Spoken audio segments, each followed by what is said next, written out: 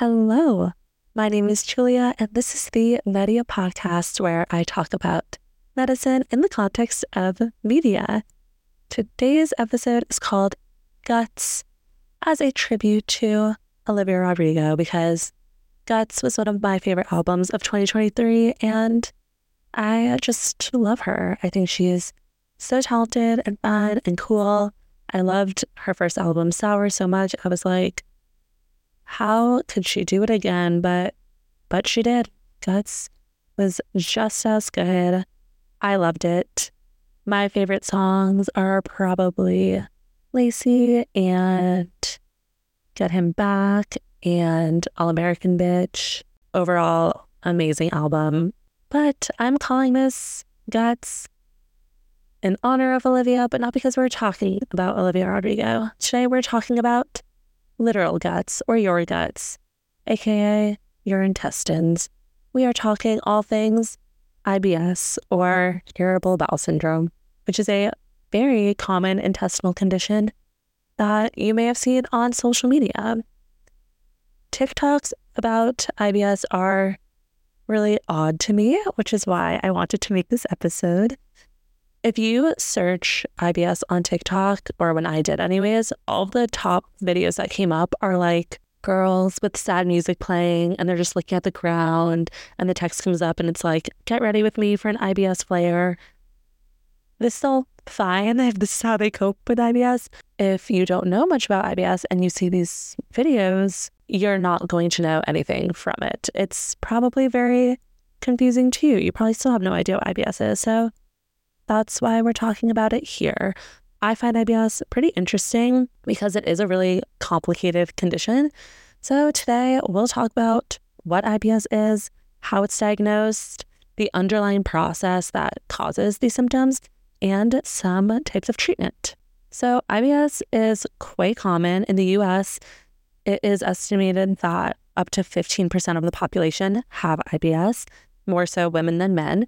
And IBS is not quite a disease, but a functional disorder. So a functional disorder that's kind of an umbrella term. These disorders can affect all parts of the body, but really it's a medical condition that's due to a change in function, not disease affecting the structure of the body. So things aren't quite working properly, but there is limited evidence of actual damage to the organs that are affected. So in the case of IBS, this affects the gastrointestinal or GI tract and is characterized by chronic abdominal pain and changes in bowel habits. So to get into those major symptom groups, the first of which, chronic abdominal pain, it means chronic long-term abdominal pain. It could be described usually as like a cramping feeling, and the pain is usually related to defecation or pooping. So usually you have pain that gets better after you go to the bathroom. It's also associated with bloating and increased gas production, and it's often, this pain is exacerbated by emotional stress and by eating, and we will get into why later. The other main group of symptoms is changes in bowel habits, so that could be diarrhea or constipation.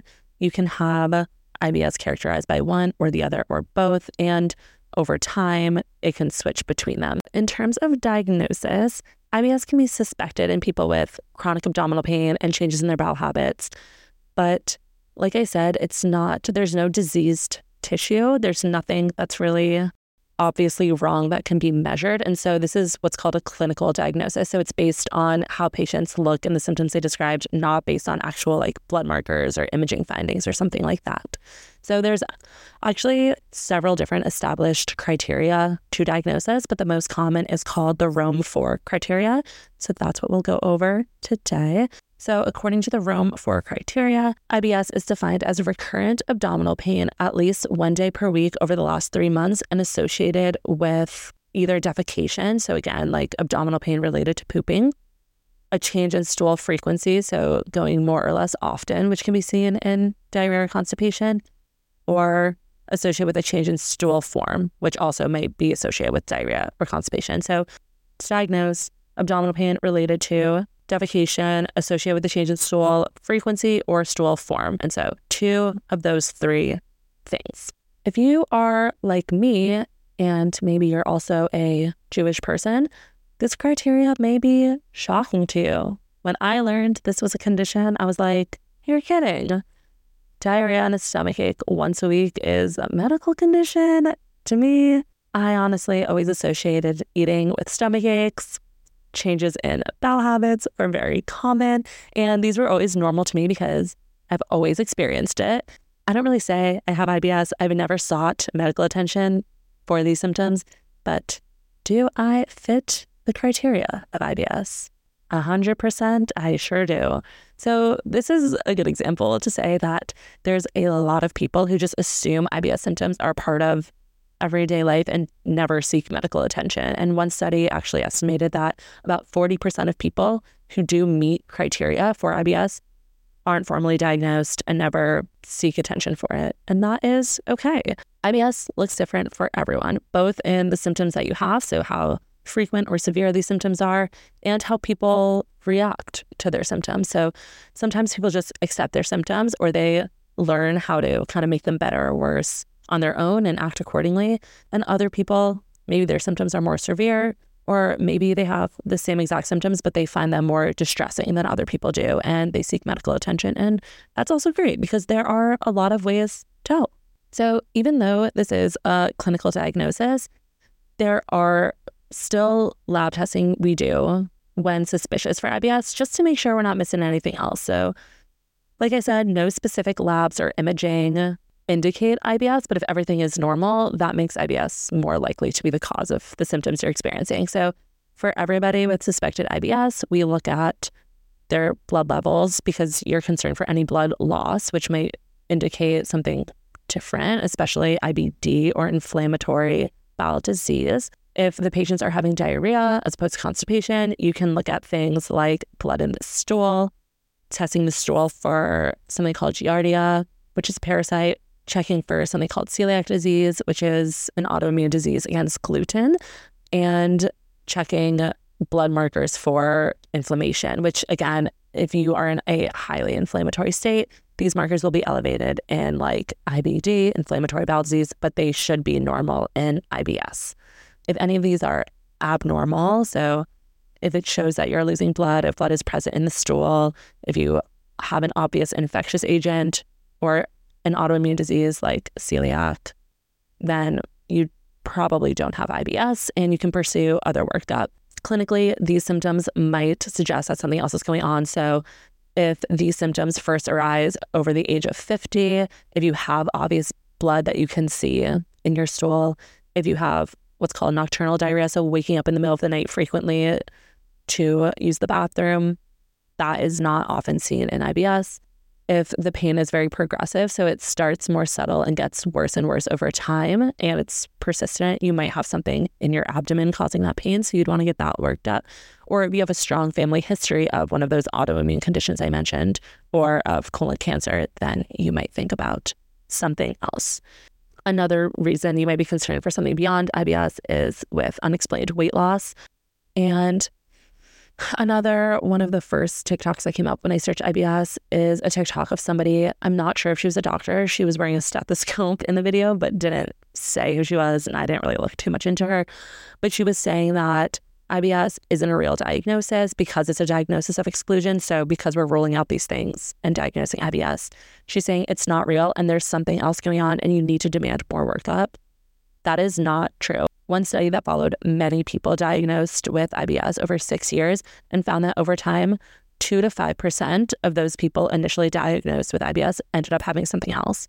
That is a tiny percentage.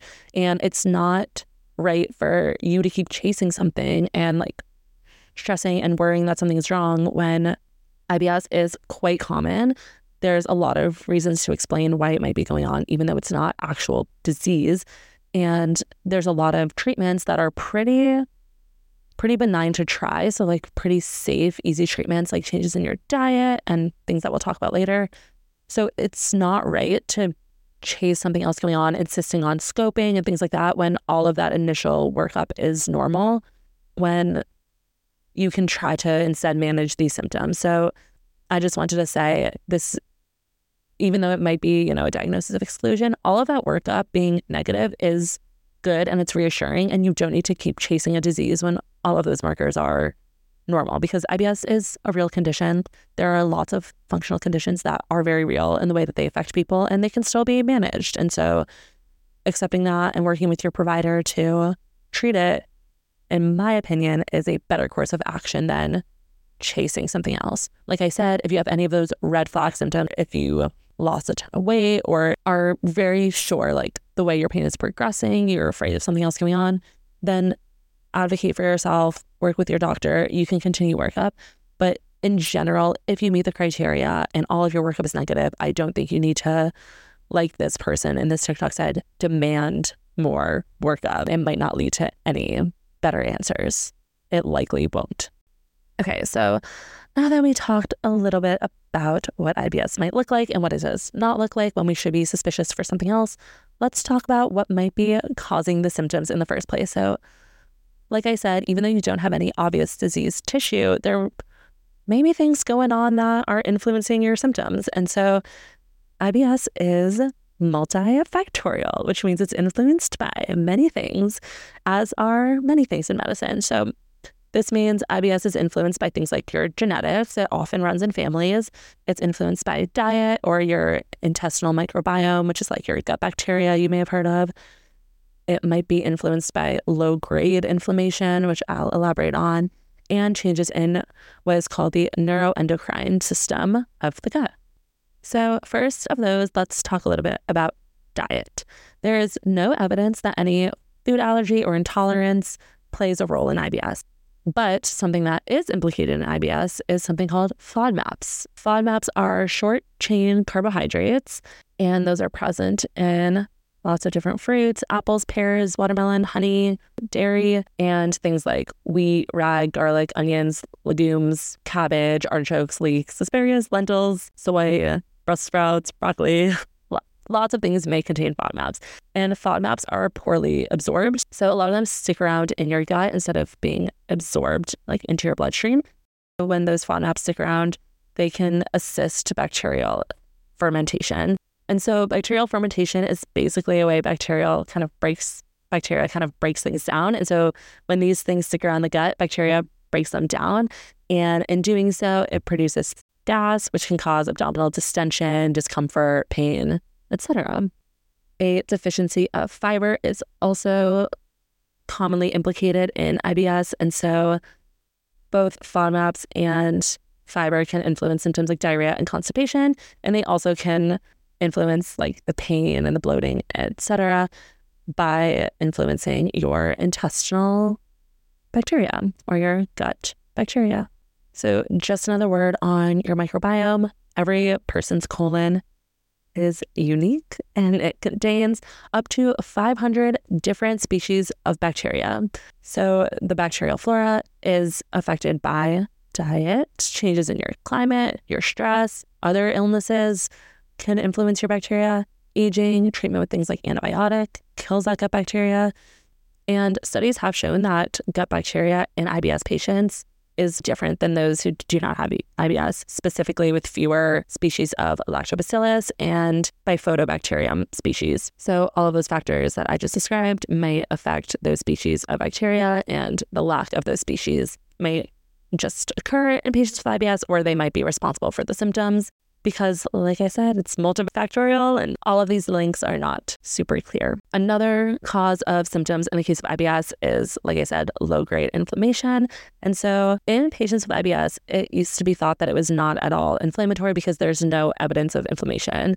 Like I said, those inflammatory markers in your blood that are abnormal in inflammatory bowel disease, they're normal in IBS. And when people have gotten scoped for IBS and people have looked under a microscope at the walls of the intestines that are very abnormal in other diseases like celiac disease and IBD, they're always pretty normal in the case of IBS. However, with more modern sequencing techniques, small alterations have been reported in the walls of the colon. So there might be very subtle, low-grade subclinical changes in IBS. So there might be some inflammation going on that causes symptoms, but again, it's not causing a wide inflammatory response. It's really hard to detect. So the actual role of this inflammation is a little bit unclear. And Post-infectious IBS has also been reported. So the onset of IBS symptoms after having some different kind of GI infection. So like food poisoning or a viral gastroenteritis, which is like vomiting and diarrhea due to a virus. And so it's thought that this infection might either cause this low-grade inflammation, or it's possible that, like I said, illness can infect the microbiome. So you might just have different gut bacteria after an infection, and then you have IBS symptoms.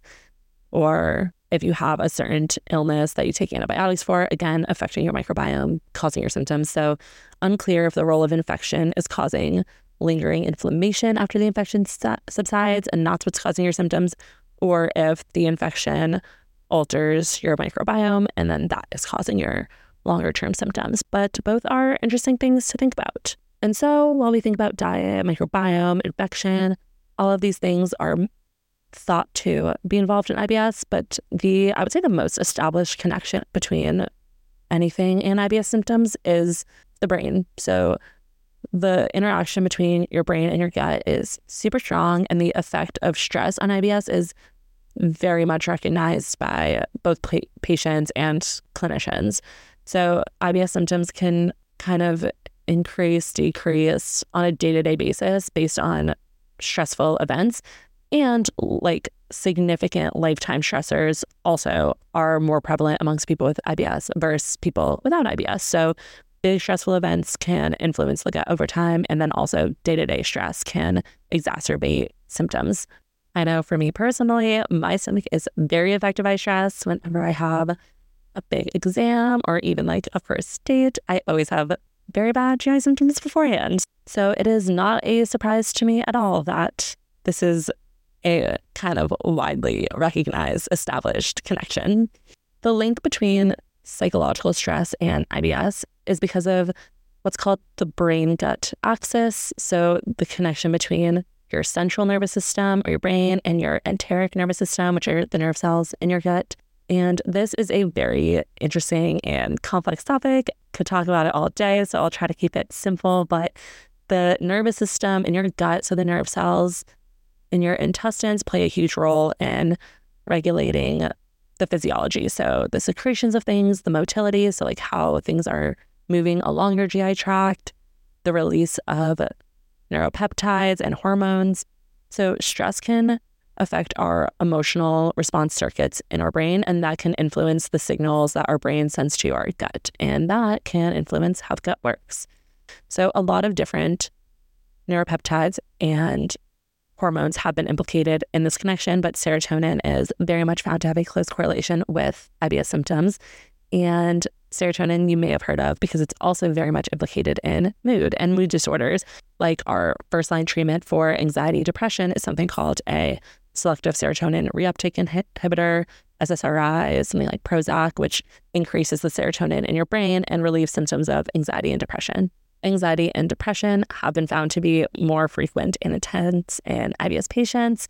So they're associated with more GI symptoms and more, again, disability and impairment in your day-to-day life. It used to be thought that anxiety and depression is super prevalent in this population, but recently a study came out, and I found this very interesting in that, again, those people might just stress about these symptoms more, so they might be more likely to seek healthcare. And so that kind of might skew the representation of these conditions in people with IBS. So because if you're a more anxious person, you might seek medical attention for these GI symptoms. More healthcare providers are seeing people with IBS and anxiety, so they might think that it's more common than it actually is. And so again, it might be kind of overrepresented in this population. So the link between stress and IBS is very much established. That is less debatable, but things like anxiety and depression that previously were thought to be very prevalent in people with IBS now might be kind of less so. So there is a relationship there, but it might be less of a strong link than people once thought. So now that we talked about all of the things that influence IBS, let's talk about how we might treat it. In patients with just mild symptoms or more intermittent symptoms, so symptoms that aren't happening every day, that are not impairing quality of life, the initial recommendation is usually dietary changes and lifestyle changes. So in terms of dietary changes, you will hear a ton of IBS diet recommendations, again, on social media and even in mainstream media, in magazine articles, newspaper articles, on TV, what have you. So keeping close record of your diet and your symptoms, you might find an obvious link between certain food and IBS. If you don't have an obvious connection, there's something called a traditional IBS diet, which is having a regular meal pattern. So instead of eating sporadically, having kind of more scheduled meals, avoiding really large meals, and avoiding intake of fat, insoluble fibers, caffeine, and gas-producing foods. So that's like beans, cabbage, onions. And a low FODMAP diet also includes a lot of those foods that are implicated in a traditional IBS diet. So cutting out FODMAPs might be a good place to start too if you don't have an obvious food trigger. And like I said earlier, there's a ton of foods that contain FODMAPs, so that might be no way to live if you cut out all those things. And I think that that's fair. But sometimes you can cut everything out at once. If your symptoms improve, amazing. And then you can kind of slowly introduce each food. And then that way, if one of those things or a couple of those things specifically exacerbate your symptoms, then you could just leave those things out moving forward, but bring everything else back in and try to kind of pinpoint more specific foods that exacerbate your symptoms. Things like lactose and gluten are not really thought to play a role in IBS at all. If your symptoms are related to lactose, you might have lactose intolerant, and you can try a lactose-free diet and see if that helps. If it does, though, it might just be lactose intolerance and not IBS.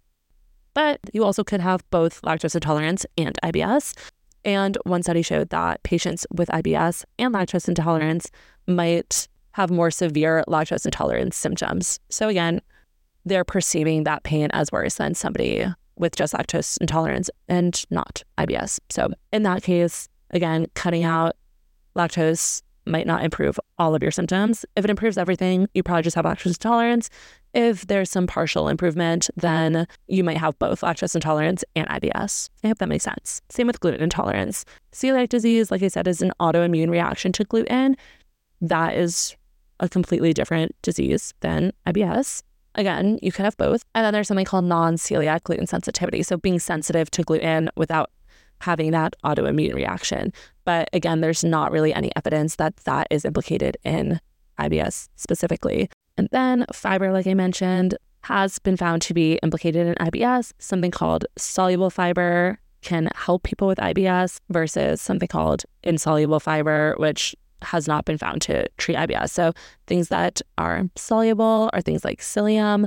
Things that are insoluble are things like wheat bran. Psyllium has been found to improve both constipation and diarrhea in patients with IBS. Could be really great, could be purchased over the counter, but it is not regulated very well. So you can get a packet of psyllium, a teaspoon in a jar, a pill, and between those things, the actual amount of psyllium you're getting might vary a lot. So like not everything is like the specific same dose, if that makes sense. So just making sure that if you're taking something like psyllium, paying attention to the dose on the label so you know how much you're intaking. And of course, working with a doctor or a dietitian if you need help kind of figuring out how much fiber you should be taking. Fiber is something that is not terribly dangerous to take too much of. So this is not like a super scary thing to take the wrong amount of or take over the counter, but just to optimize the effect of it and make sure your symptoms are being addressed appropriately, you should be taking the recommended dose. And when I mentioned diet and lifestyle changes, I do want to say, even though people really hate when doctors suggest exercising as a treatment for anything, but studies have shown a lot of benefit in IBS patients when exercising. Now, if people are not satisfied with diet and exercise, if they're still having pretty severe or frequent symptoms, if you have really severe symptoms to begin with and you can't really function day to day, there are other things you could do. So for constipation, you can take laxatives, which will help with the constipation, but won't really affect abdominal pain, bloating, gas. You can take what's called motility agents, so help kind of move things around the GI tract. And if you have more of a diarrhea predominant IBS, you can take antidiarrheal medications. And then something else you could do, like I said, serotonin is very much implicated in IBS. So there are different agents that act on serotonin in the gut and are thought to improve this abdominal pain. In that same vein, besides medications that act more so on the serotonin in your gut, you can try antidepressants. So antidepressants have properties besides their mood improving effects that can help with pain in general, specifically a class called tricyclic antidepressants, or TCAs. These can influence the gut by slowing down intestinal movement, improving diarrhea, and these medications have been found to be very, very effective in relieving IBS symptoms in patients. Comparing those with SSRIs, which I mentioned earlier, so selective serotonin reuptake inhibitors, there hasn't been a lot of data that show that SSRIs treat IBS on its own, but it has been shown that people who do have anxiety or depression and IBS have IBS relief via treatment with these SSRIs. So in people with just IBS, unclear if SSRIs are effective. In patients, again, with something like anxiety and depression, as well as IBS, they might have a lot of symptom relief. And something that I get asked about a ton clinically, we're talking a lot about gut microbiome. So do probiotics help with symptoms? Unclear. There's not really been an established association between probiotics and IBS symptoms. So probiotics are not often recommended in patients by healthcare providers. They could help via the placebo effect. They might improve your gut microbiome, but again, not really any clear benefit. So would not be the first thing I recommended, but that is also something that doesn't have a lot of obvious negative side effects. So if you want to try a probiotic, whenever I have patients asking about that, I never say I recommend it, but I say it's not likely to harm you in any way. If you think it might be helpful, you are welcome to try it. I think that is fine. And I kind of maybe danced around this throughout this talk, but I don't know if I've really said it directly, but IBS, because there's not really any obvious diseased tissue implicated, there's no increased risk of things like cancer. People with IBS do not have a shortened lifespan. They're not at any increased risk for any other chronic conditions. And so that is a good thing. But that does not mean that this is nothing, that it doesn't affect quality of life or influences your relation with food or your social life or your ability to go to work and do things because of the GI symptoms you may experience. This presents in really diverse ways. It, like I said, has a lot of different influences acting on it. So it is a pretty complicated condition, and the effect it has on people's lives varies a lot from person to person. Overall, it is not a super dangerous condition to have, but that doesn't mean it's not a distressing condition to have and can affect your life in many ways. So just wanted to say that. But yeah, if you're still here, if you listened to this whole episode, thank you so much. I am so happy you're here. I hope that you learned something. And if you have any questions or if there are any other topics you would like me to discuss in the future, then you can send them to me at Media Podcast on TikTok or Instagram, or you can email me at mediapodcast@gmail.com.